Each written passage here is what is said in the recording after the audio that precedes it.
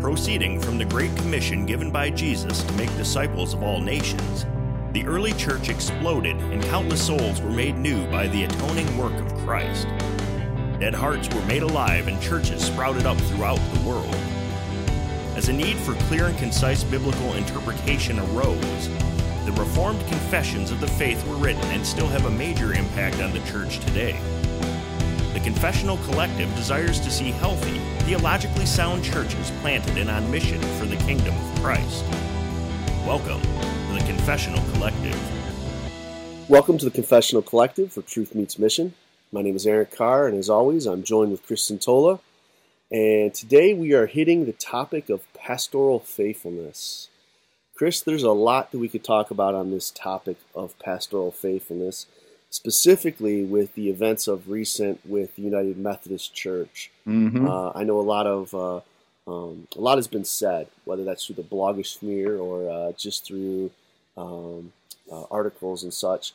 But a lot specifically has been written in regards to the African and Asian church and their stand that, I guess I could say it this way, the international church has taken against what appears to be the broad liberal push of the American Methodist Church.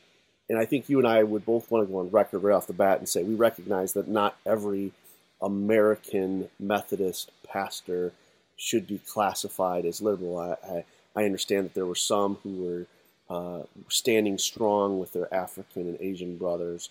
But I would just make the point, though, that predominantly it was the International Methodist Church that stood their ground.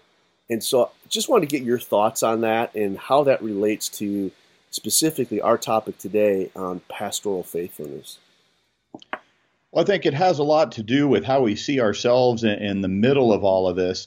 There's so much going on in the church in America, and I think sometimes we tend to get very focused on our own kind of national bubble, if you would, of kind of what we see happening within the church and the Reformed Church, various denominations, and that kind of thing. And here now we got a perspective of what's going on more on even a global scale, and realizing that things are not always what they appear to be. Sometimes you get outside of your bubble and you realize, okay, wow, there actually is something bigger going on here. And so to see the ministers there in Africa and Asia really step up, and like you said, and there were those here in the U.S. as well, to make that kind of a statement, a very theologically conservative statement, even to the point where I read one article of one of the ministers there basically saying, we don't need the progressives over in the West telling us what we ought to believe. I really felt like, wow, what a check. Yeah, the exact quote of this is actually interesting. He says, "The Africans are not children in need of Western enlightenment when it comes to the church's sexual ethics. We do not need to hear a progressive U.S. bishop lecture us about our need to grow up." Man, I read that and was just going, oh, that is great. Because I think sometimes, here in the U.S., maybe it's that typical kind of, America attitude. We tend to think, hey, we're the biggest, we're the baddest, we're the best, we're America. And unfortunately, I think some of that translates into, certain circles within the church where we start thinking, hey, we're the trendsetter here. We're going to tell the rest of you guys what's up and how you ought to be. And, and so to hear somebody like that stand up and go, hey, like you said, we're not a bunch of children that need you, quote unquote, enlightened, people in the West to tell us what we ought to believe about what the Bible says about sexual ethics. Really, to me, I like I said, I would think that was a real check of just kind of saying, who do you think you are?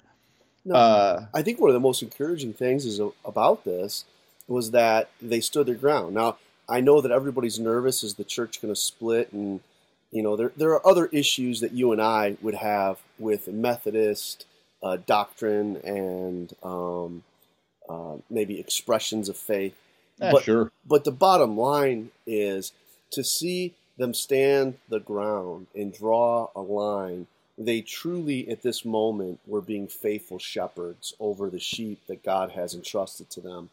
And even what's scary is to see that the percentage was so narrow, right? But at the same time, praise God for those shepherds that stood the ground. We've watched other denominations slowly slip away. As always, I'm always working through different Princeton books and such, and just refreshing some of the aspects of the great debate in Princeton regarding liberalism. When Warfield wrote against the onslaught, when Machen wrote against the push, that others were making for a unified church and everybody just get along and let's lower the bar so low to the point that there's no doctrinal integrity whatsoever. It's so easy, everybody, a Unitarian could jump on board. And for those who are willing to stand the ground and fight for truth, we need to celebrate that. And I think that's what you and I are trying to get across, is that pastoral faithfulness matters. It matters at the denominational level. It matters at the local church level. And it's something that shouldn't be minimized or ignored, but actually celebrated when it's seen.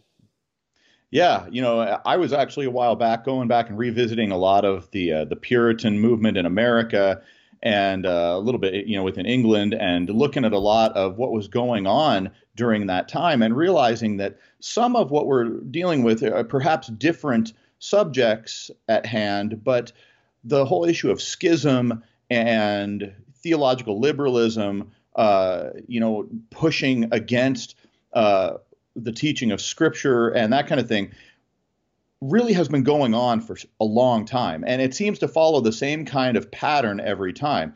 But the big thing to see is that there, in every generation, has been a faithful remnant of men leading the church who stood up and said, we are not going to give in to this. We are not going to bow down to this. And if there has to be a split, if there has to be schism, then there is. The reality of it is biblically, we are called to come out from those who are living in an unrepentant, unwavering pattern of sin.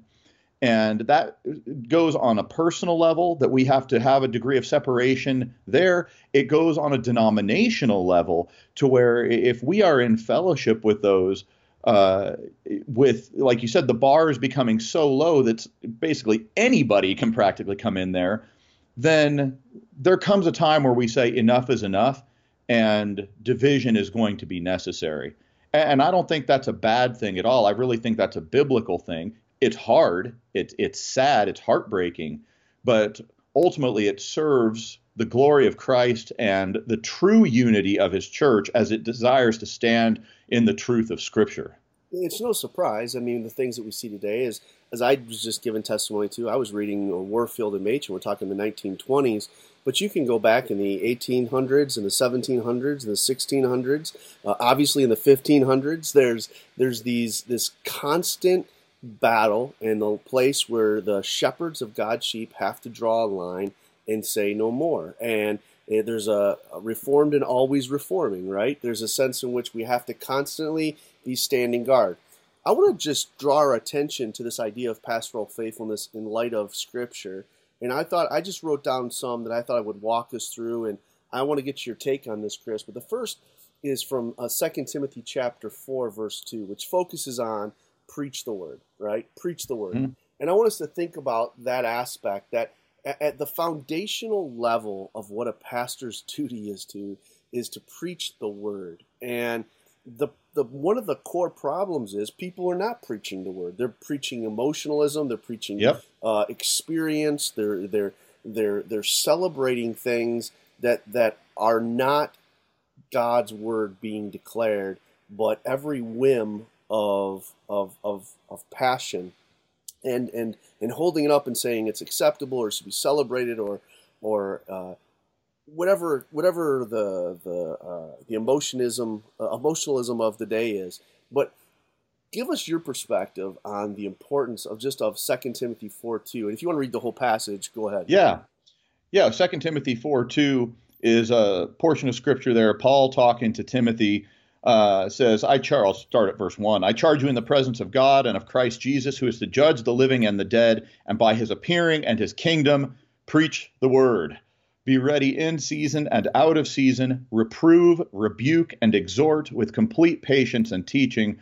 For the time is coming when people will not endure sound teaching, but having itching ears, they will accumulate for themselves teachers to suit their own passions, and will turn away from listening to the truth and wander off for myths. As for you, always be sober-minded, endure suffering, and do the work of an evangelist. Fulfill your ministry. Man, what a loaded passage that is. There is just throughout this call, this serious, we could say a call, but it's really a charge to Timothy, that this one who has been called by God to pastor this flock, to preach the word. And in all kinds of different circumstances, like he says, in season and out of season, which tells us there are going to be periods of time where it is popular to preach the word, where you're not going to really receive a whole lot of pushback against that. It's more socially acceptable. And then there's going to be those seasons of time where it is not going to go well for you if you are faithful to preaching the word. And I think we're probably heading a little bit more and more within our culture into that type of a season where if you're being faithful to really preach the word of God, you're going to fall into disfavor with the culture. And we need to be okay with that. We need to be ready for that and be okay with that. And if you're not okay with that, I would seriously question your sense of calling into the ministry. That's a pretty plain thing here in this passage. He says we need to be ready to reprove, to rebuke, to exhort. Okay, so that means not just encourage, not just uplift. Definitely we're not always telling people things that are going to seem positive and fill them with joy, but we are going to be willing to confront. No one likes confrontation. I know, a lot of pastors don't like confrontation, but we're at a time where if we're truly going to be preaching the word, confrontation is going to be necessary. I think in just those few words there, reprove, rebuke, exhort, that is implied heavily.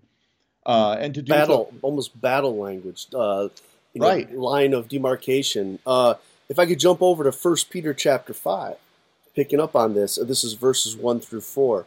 So I exalt you, the elders among you, as fellow elders and a witness of the suffering of Christ, as well as partakers in the glory that which is now to be revealed.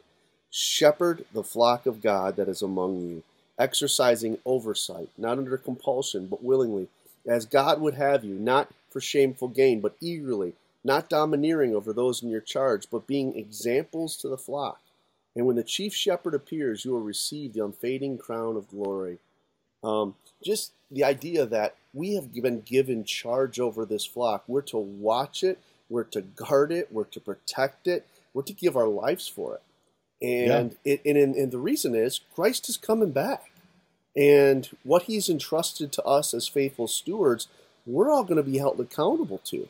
And he's not left us without clear directive about what we're supposed to protect them from and what we're supposed to feed them and how we're supposed to lead them.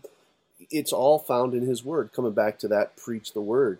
But the keeping the watch, or the idea of watching over the flock, I think is an important aspect that needs to be reminded. Why? Because the great shepherd himself will return, and every one of us is going to give account.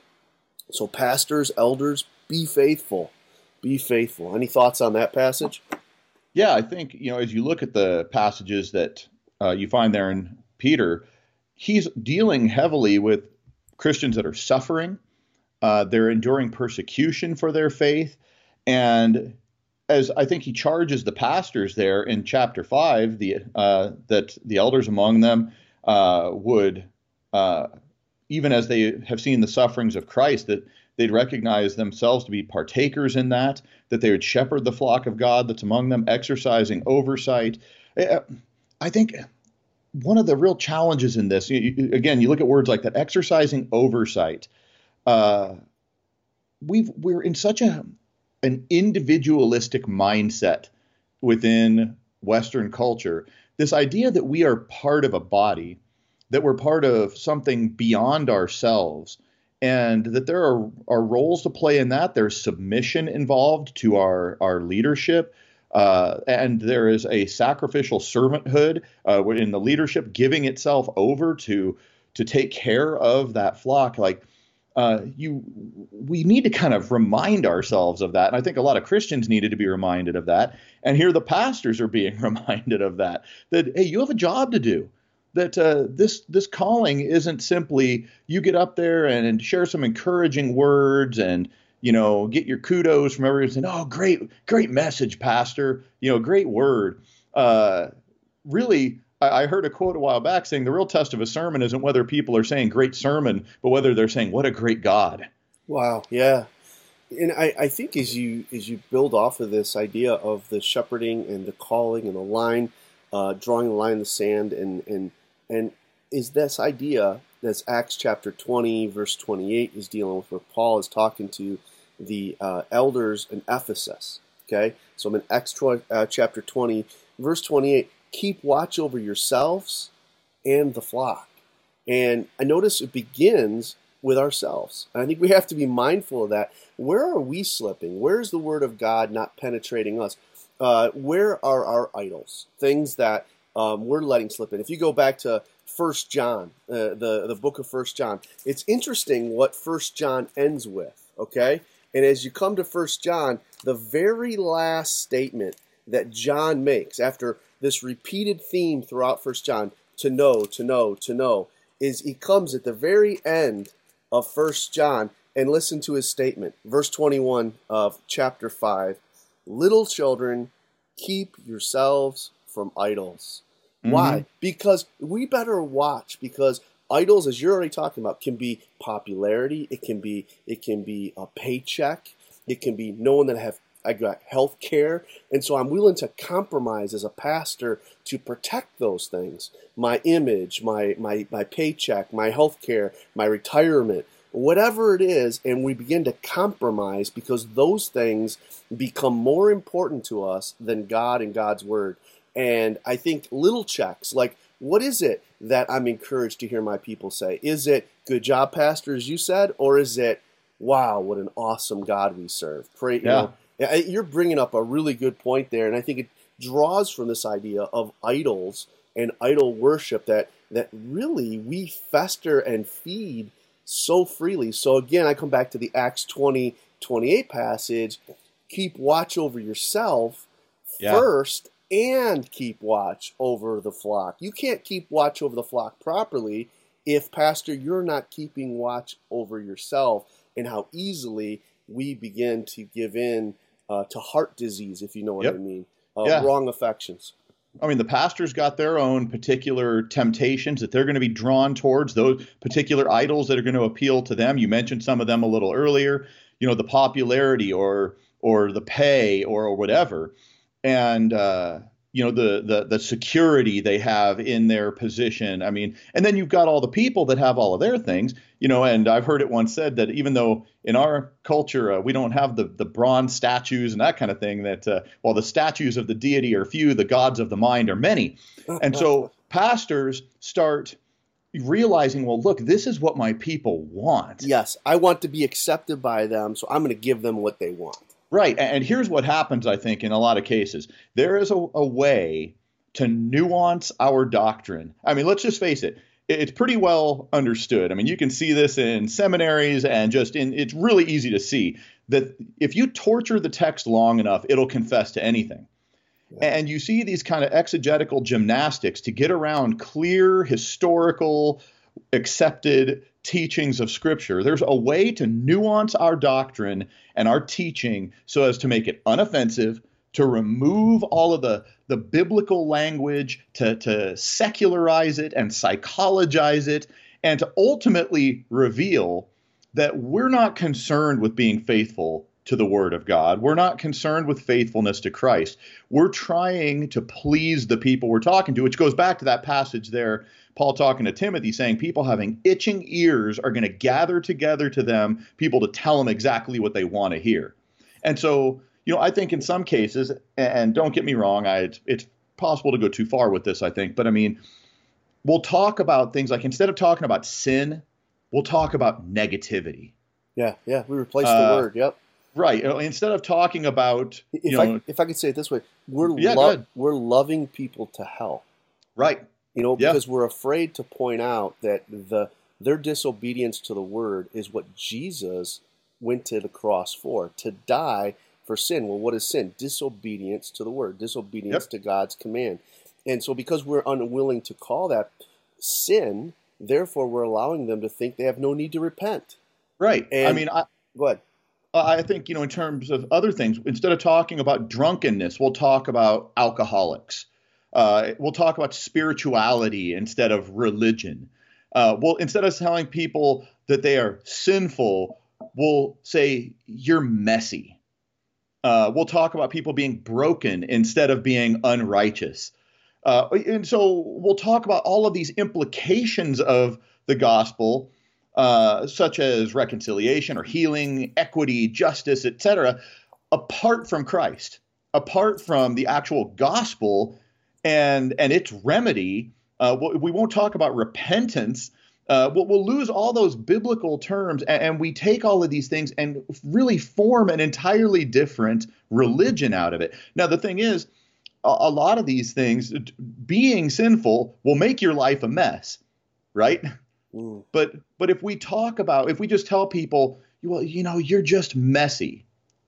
Well, messy doesn't mean that I have committed an act of, as Sproul would say, cosmic treason against the living God.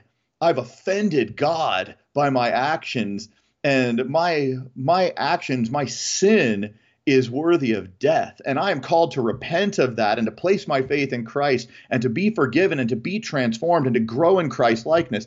Instead, it's just kind of like, well, I just got to work on a little bit of, tweak some things. Just got to tweak some things. I need a little self-help. I need that gal on Netflix to come in. Does this spark joy? If it doesn't spark joy, then let it go. And you see what I'm saying? I mean, it's like, no, because it's because what's preached by so many in our culture is that Jesus just wants you to be happy. God just wants you to be happy. Yeah. And friends, the ultimate goal of God is His glory. Yeah. Right? And and our happiness truly is found in His glory. That's what we were made for.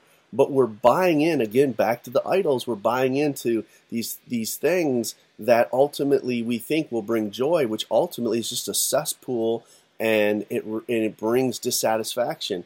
I want to flip over to Ezekiel 34, and I just want to read a couple of verses here, beginning at verse 7. Therefore, you shepherds, hear the word of the Lord. As I live, declares the Lord God. Surely because my sheep have become a prey, and my sheep have become food for all the wild beasts, since there is no shepherd, and because my shepherds have not searched for my sheep, but the shepherds have fed themselves, and have not fed my sheep. Therefore, you shepherds, hear the word of the Lord.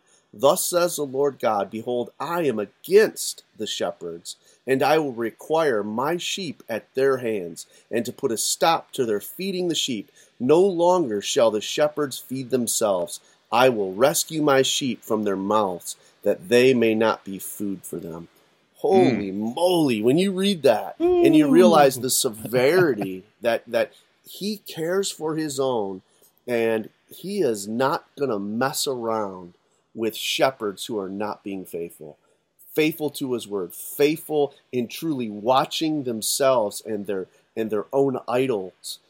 Those who are truly not caring for the flock by feeding it, leading it, protecting it, drawing those lines and calling sin what is sin. Know that He is coming, and when He comes, He's not coming to sing kumbaya. He is coming to bring judgment. And I think this really pushes us to the next aspect that I want to cover in this discussion about faithfulness of pastors, is this calling. This idea of qualifications.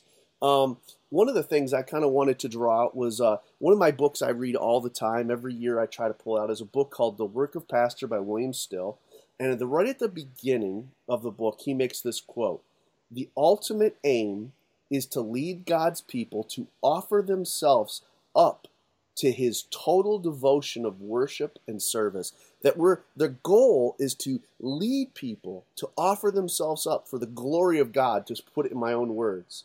And to think about that, the person who's called to the ministry as a shepherd or a pastor, his goal is to lead people in such a way that that is the ultimate byproduct, that they're leading and presenting themselves before God for his glory. Well, this takes a unique person. This takes one whom the Spirit of God rests upon, one whom is called by God. And as you and I have done discussions upon this in the past about the inward call and the external call. But before we get even to the call, what does the Scripture say is the qualification? So if you just take a minute and just read for us those qualifications as found in Titus chapter 1, verses 5 through 9, I think that'll give us at least some boundaries to begin with on this idea of those who call themselves pastors that maybe have no business being called pastors. Yeah, there, Paul writing to Titus, he says, "This is why I left you in Crete, so that you might put what remained into order and appoint elders in every town as I directed you." Now he says, "If anyone is above reproach, the husband of one wife, and his children are believers, and not open to the charge of debauchery or insubordination, for an overseer, as God's steward, must be above reproach. He must not be arrogant or quick-tempered or a drunkard or violent or greedy for gain, but hospitable, a lover of good, self-controlled, upright, holy, and disciplined. He must hold firm to the trustworthy word as taught, so that he may be able to give instruction in sound doctrine and also to rebuke those who contradict it." So what do you pull out of that? There's a lot going on there. It speaks a lot to the personal character of the elder. As you look at these qualifications, I've had some people say, well, character is the most important thing. Yes, it is. But their character is what is described overall by all of these different things. If you kind of put the whole passage together, it speaks to the character, the nature, the inward nature of the man called to the office of elder or overseer here. It talks about their family life. It talks about they are to be above reproach, which isn't to say that they're perfect, but that there's no one that's able to come and go, "Hey, this guy is shady." They're above reproach, husband of one wife, so they're a one-woman man. His children are believers. They're not open to the charge of debauchery or insubordination. So they're not somebody who is living a lifestyle of rebellion. They don't buck against authority. For we ourselves, even as pastors, are under the authority of Christ. We're under the authority of his word. We're going to be under the authority of those others that we are submitted to within our denominational structure, say, whether that's presbytery or whatever, classis, you name it. I mean, there's always some kind of a structure of authority. And he says, for an overseer as God's steward. And there again comes back to that issue you were mentioning earlier. We are given the church as a stewardship. We have been entrusted with the people of God to care for them, to shepherd them. And one thing I was thinking of as you were talking earlier, Aaron, was where is the fear of God? Where is the fear of the Lord in this? Do pastors at times become so numb in their situations and really, experience that kind of blinding effect of their own sin to where they lose that sense of the fear of God and fail to realize what it is that they have been entrusted with and the kind of accountability, the standard that they are being held to by God, that they are to care for and feed and protect and nurture his people in the word of God as an under shepherd of Christ. In his book by William Plummer, it's Helpful Hints for Pastors. There's a specific chapter on the call to ministry. And one of the things he brings out that I thought was very interesting, dealing with the importance of us really evaluating our internal call. Because there's a lot of people that assume they're called. They look at those qualifications, they kind of quickly gloss over them, I guess is what I'm trying to say, whitewash them, and they don't really evaluate whether or not, am I really called? He quotes in this book, he says there was a man by the name of Scott, and this man was talking about his own call to ministry and how he had a wrong perspective. And he says, my views, as far as I could ascertain them, were that these three, a desire for a less laborious and more comfortable way of procuring a livelihood than otherwise I had perspective of, the expectation of more leisure to employment in reading, of which I inordinately was fond of, and a profound conceit of my own abilities with a vainglorious imagination that I should sometime distinguish and advance myself. And I just think about those three things. I want a job where I don't have to work really hard. I want a job that I get to do the things I love, like reading and writing and maybe philosophizing. Or I want a job where I can be made much of. And this illustration that he gives, William Plummer, in his book Helpful Hints to Pastors on the calling to ministry, he gives us an example of this man named Scott who said, those were the things that I was really wrestling with because why I wanted to be called so bad. And I think what a dangerous thing it is to try to choose being a pastor because you view it as easy. If you view it as it has the traits and the qualities of the things that I enjoy doing, or hey, this is a place I can be a big fish in a small pond. Yeah. And I want to be somebody.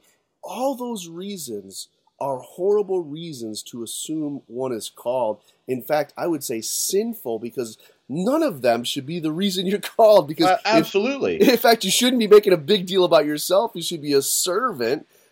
You shouldn't be viewing that you get to spend all your time doing the things you want to do. No, I'm serving God's house, doing the things he wants me to do.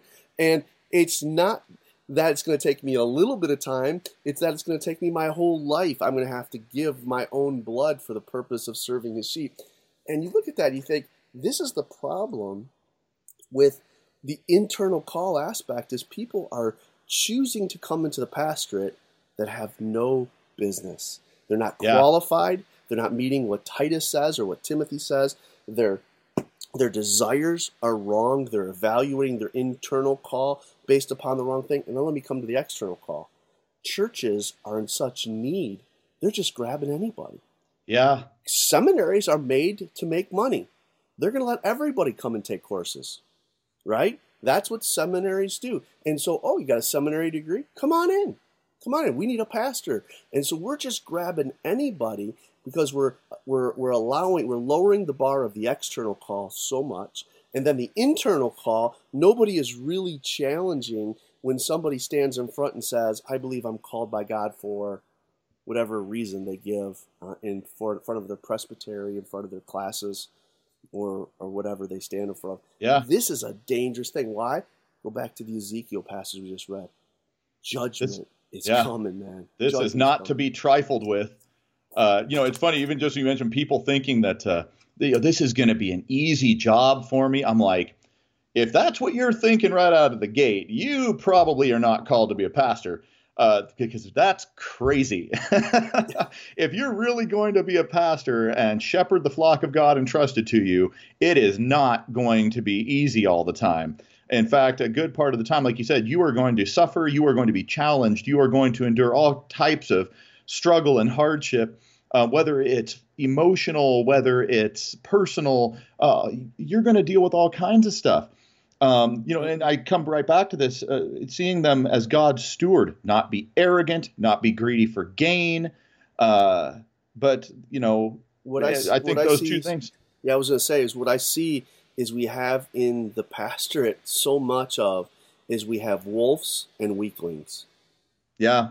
We have wolves who are there for their own purpose. How many times we've seen this played out, and it's just discouraging to see people that get into these positions and are abusive verbally, using their authority for their own purpose. Wolves just leading and tearing the flock apart. But then weaklings who just want to have a comfortable life, won't stand for anything. And this is what is so discouraging, because what you end up with is the train wreck that we're seeing happen before our eyes in the newspapers and the TV shows and all this before our eyes of what the church looks like around the world, specifically, though, here in America.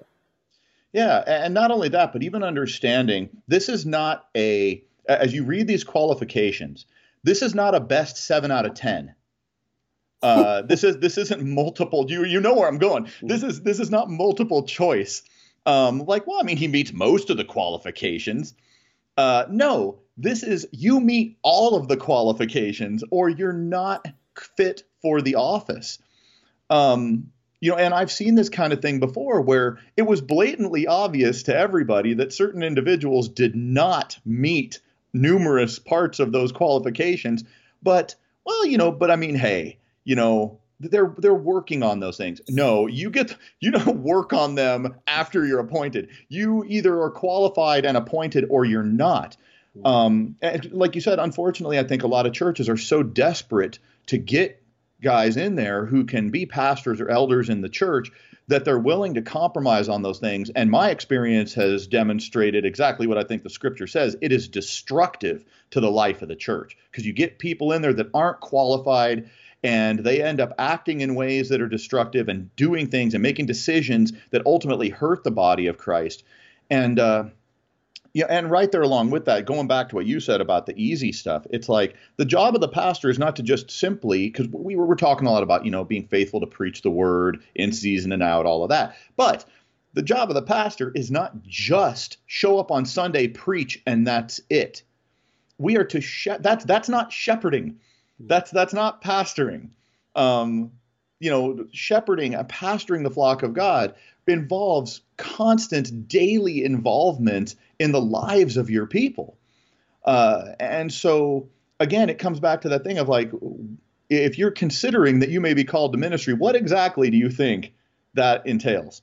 Yeah. If I could flip it all on its head, we've been talking a lot about the negative, about the wolves and the weaklings that are in the pastorate and the messes that gets us in. And I gave the example. I said that's not just happening here in America, that happens globally. You see the same thing happening in Europe, that you see the church folding under the pressure of liberalism and cultural acceptance. Praise God for places where the gospel has just taken root and is on fire, like in Africa, like in Asia. And that's the stuff we're praying for to happen in Europe, the stuff to happen in America, is that the gospel will take root and be on fire. And God, that's who I'm referring to, he is going to use those he's appointed for this work. And that's why those who are truly called, have that inward call, meet those qualifications, have experienced a true external call, and are called forward to stand in the gap, to be watchmen on the wall, to be ministers of the word. This is the number one rule that William Still gives them. Depend upon the Holy Spirit. This is your life, not part of it, but this is your life. Depend upon the Holy Spirit. Where do you get the fortitude to stand in the gap? Where do you get the fortitude to stand up in your denomination and speak and preach truth? Where do you get the fortitude to call out someone's sin when it's not convenient? It may cost you your job. You may lose your health care. You may lose your retirement. It comes from the Holy Spirit, who is seeking to glorify the Father and the Son through that preacher who stands in the gap. Yeah, and let me back you up real quick and ask you something, because you mentioned a few terms there in passing, and I think it'd be helpful to our listeners if we maybe just elaborated on those slightly. You mentioned the internal call, the external call, that kind of thing. Would you elaborate on those things just so everybody, I know a lot of our listeners might know what that means, but for those who don't, what do you mean by that? Yeah, we should have defined them before we used them, right? But internal call is that calling that only the preacher can sense, as to, I can do nothing else that would truly bring me joy. Yeah. And I'm not just talking about happiness and pleasant, but actual satisfaction, because it's in my bones. It's an urgency that I feel compelled towards. And that internal call has to be matched with an external call. Right. I was going to say, no, that's not enough. That's not enough. The external call is the local church for a Baptist group. It's a presbytery for Presbyterians, a classis for the Reformed Church. These what am I looking for? These councils, committees, these oversight shepherds have a responsibility to affirm that call. Right. That is done as they evaluate the individual. Is God's hand upon them? Looking at Scripture, the Apostle Paul clearly was called on the road to Damascus. We look at that and we say, oh, well, we see it. Yeah, but remember, the people of the church were still afraid of him. What was interesting was when he went on the missionary journey with Barnabas, he was set apart, right, by the Holy Spirit. But the affirmation came by the church that sent him. And so we see very clearly there's an internal call, there's an external call, and both are required. And that's why there's, like, if you will, gates of that. You have in a situation like with Spurgeon, it appears to be that external call came first, and then the internal call and the clearness, and because they were calling him to be a preacher at a young age. Maybe Ray Rhodes, who in his books about Spurgeon would tell us a little different. Maybe the order happened somewhat different, but that's our appearance as we read things about Spurgeon's life. But notice there's both gates. There's the internal and the external, and both are necessary as as we pursue this calling. That is all still standing upon the foundation of God's word of the qualifications. The internal call has to be measured against those qualifications of Scripture. The external call has to be measured against the qualifications of Scripture. And like you said, you can't just be shooting 50%. Right. Right? Now, I want to be careful here because none of us meet that standard 100% perfectly, right? Right. We're all growing and developing in that. But here's the thing. Is there any reason that you're unfit or unqualified for that? And I think we've lowered the bar so much because we don't want to say no to people. We don't want to have hard conversations. Let me be real blunt. We don't want to disciple today. Yeah. And we do that in our churches. We do that in our presbyteries. We do that in our classes. We do that in our callings of church. Well, Johnny really feels called to help with the youth. Well, let him help with youth. Johnny has no business with youth. He's just looking for a girlfriend. Let's be honest. Do we have standards? Are we seeing the responsibility to guard and protect the sheep? And those gates are there in place. And so that's what I'm referring to. This would be all kind of under the heading special call, because not every person has this internal and external call. This is a special called group of people. We're not talking about the general call of the gospel and the effectual call of the gospel. We're talking about the special call of those who are called to be pastors. There's a higher accountability for these people. There's an expectation that God has, and as we've read in Ezekiel, where judgment is coming. Many should not want to be teachers. Why? Because there's going to be an account for what they teach, for how they lead. And so I think this is the point that we draw back to, yet we shouldn't be afraid of that call. And if God's truly working on us and we feel that internal call, and it has been acknowledged as an external call, and we're standing up, are we preaching the word? Are we watching over the flock? And I'll come back to William Still here. Are we leaning upon the Holy Spirit, not just part of the time, but all of the time in everything? Because I'll be honest, I'm weak. I'm a man. I'm broken. I'm a sinner. But it's the Holy Spirit who works through me to proclaim truth to God's people. It's the Holy Spirit who guides me in counseling and discipleship. It's the Holy Spirit who encourages me in those difficult times when I have to stand in the gap and call out sin in a friend or a brother. It's the Holy Spirit who gives me long suffering and gentleness to handle those who are caught in sin. Mm-hmm. It's the Holy Spirit who teaches and reminds me the truth that I cannot be dismissive of. And this is the point that we're referring to when we say this is what we mean by being faithful as a pastor. And Aaron, I love hearing what you just said there, this utter dependence on the Holy Spirit. It's a very strange thing. I don't understand why, and it's not strictly within our kind of camp, you might say, but it does seem like sometimes amongst the Reformed, there tends to be a bit of a fear of the Holy Spirit, and sometimes even an assumption of the Holy Spirit, where and you can find that demonstrated wherever there's a lack of prayer, wherever there's a lack of stepping out in faith. What I see is we get into this thing where we start becoming very dependent on our systems and our processes and our own wisdom and understanding and things like that. And we stop leaning into the Lord in prayer. We stop really depending on him. And it's just kind of like, hey, all the machinery is moving. We got this.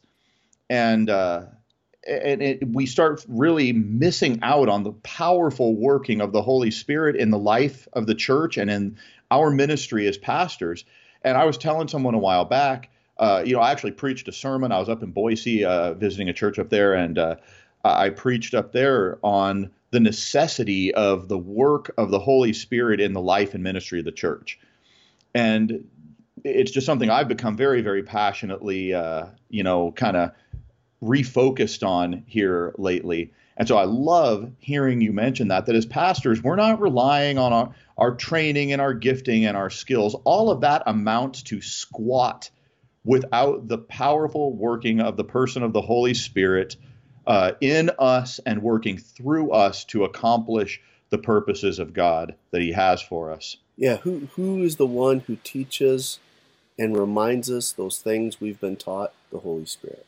Who is the one who encourages us and empowers us to speak truth in difficult times, to stand in the gap, to have fortitude and commitment? The Holy Spirit. Who is the one who reminds us of the grace we have ourselves have received and to be long-suffering and gentle? Is the Holy Spirit. So praise God for the gift of the Holy Spirit to the church. Yes, the Holy Spirit indwells every believer. Yes, the Holy Spirit leads and teaches, but praise God for the work of the Spirit in the pastor and his enabling him to fulfill this calling to be faithful. And when we see those who are not being faithful, starting as we did at the very beginning of this podcast, to the Word, when we see those who are not being faithful in protecting and leading and watching over the flock, because they're allowing them to devour things that are not acceptable before God, things that are sinful, things that are destructive to the body. Do not claim to have the Holy Spirit when you're allowing those things. Do not claim to be in the Spirit. Do not claim to be the church. One of the biggest arguments we've already said in this podcast that was made by those in the liberal movement was they wanted to claim the name Christian. They wanted to twist it into what they wanted it to be. And Machen says you have no right to claim that name. Yeah. Because what you're preaching is not Christianity. And so I would say with those who stood in the gap for the United Methodist Church and said, this is not acceptable to God, they were speaking in the Spirit. That was not an easy thing to do. That was not a convenient thing to do. That was not a comfortable thing to do. But that was a necessary thing to do, empowered by the Holy Spirit. Praise God for that. Amen. Celebrate that, And so if this at all ministers to you, praise God, because we recognize being a pastor is a hard thing. Amen, Chris? Yeah, amen. It is a hard thing being a pastor. It is a hard thing to shepherd God's flock. It is a hard thing to lead people to hear things that they don't naturally want to hear, such as, hey, you're a sinner in need of a Savior. You can't save yourself. Praise God that it's the Holy Spirit who draws men unto himself. Praise God, it's the Holy Spirit who takes our mangled, misspoken words and uses them to soften hearts and to bring life into those who are dead. Praise God that he is the one who transforms lives. Because as a pastor, I can't. I'm broken. I'm weak. I'm sinful. But I'm seeking to be faithful by relying on the Holy Spirit, being faithful to the Word, and watching over God's flock. That's what we're talking about today. Yeah, that right there, man, just sums up what really needs to be the mindset of us all. Is just an utter dependence on the Holy Spirit to do his work through us. And as for us, as far as we're concerned, we need to be faithful to the Word. We need to walk in the fear of the Lord, in faithfulness to the Word. And so, hey, guys, take that stand. Don't back down. Don't compromise. Take that stand on the Word of God. In season or out of season, preach the Word. 2 books we mentioned today the first was The Work of Pastor by William Still. Again, I would commend that book to you. The other was Helpful Hints to Pastors by William Plummer. The specific chapter we were referring to was A Call to the Ministry. I believe that book is a free PDF that you can Google search and download and read for free. So take up and read. Have a great week, everybody. Bye-bye. Thanks for listening to the Confessional Collective podcast. For more information and resources, please visit confessionalcollective.com and be sure to like our Facebook page.